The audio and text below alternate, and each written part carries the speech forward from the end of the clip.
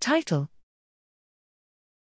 Cryo-EM structures of amyloid-beta fibrils from Alzheimer's disease mouse models.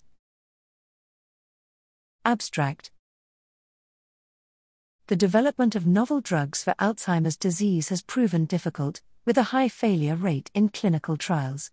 Typically, transgenic mice displaying amyloid-beta peptide brain pathology are used to develop therapeutic options and to test their efficacy in preclinical studies.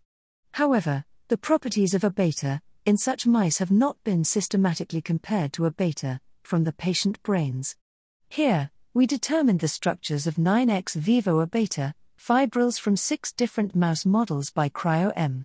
We found novel A-beta fibril structures in the AP-PS1, ATA10, and TAGA-SWDI models, whereas the human familial type 2 fibril fold was found in the ATA10, TAGA-EPSA, and APP23 models.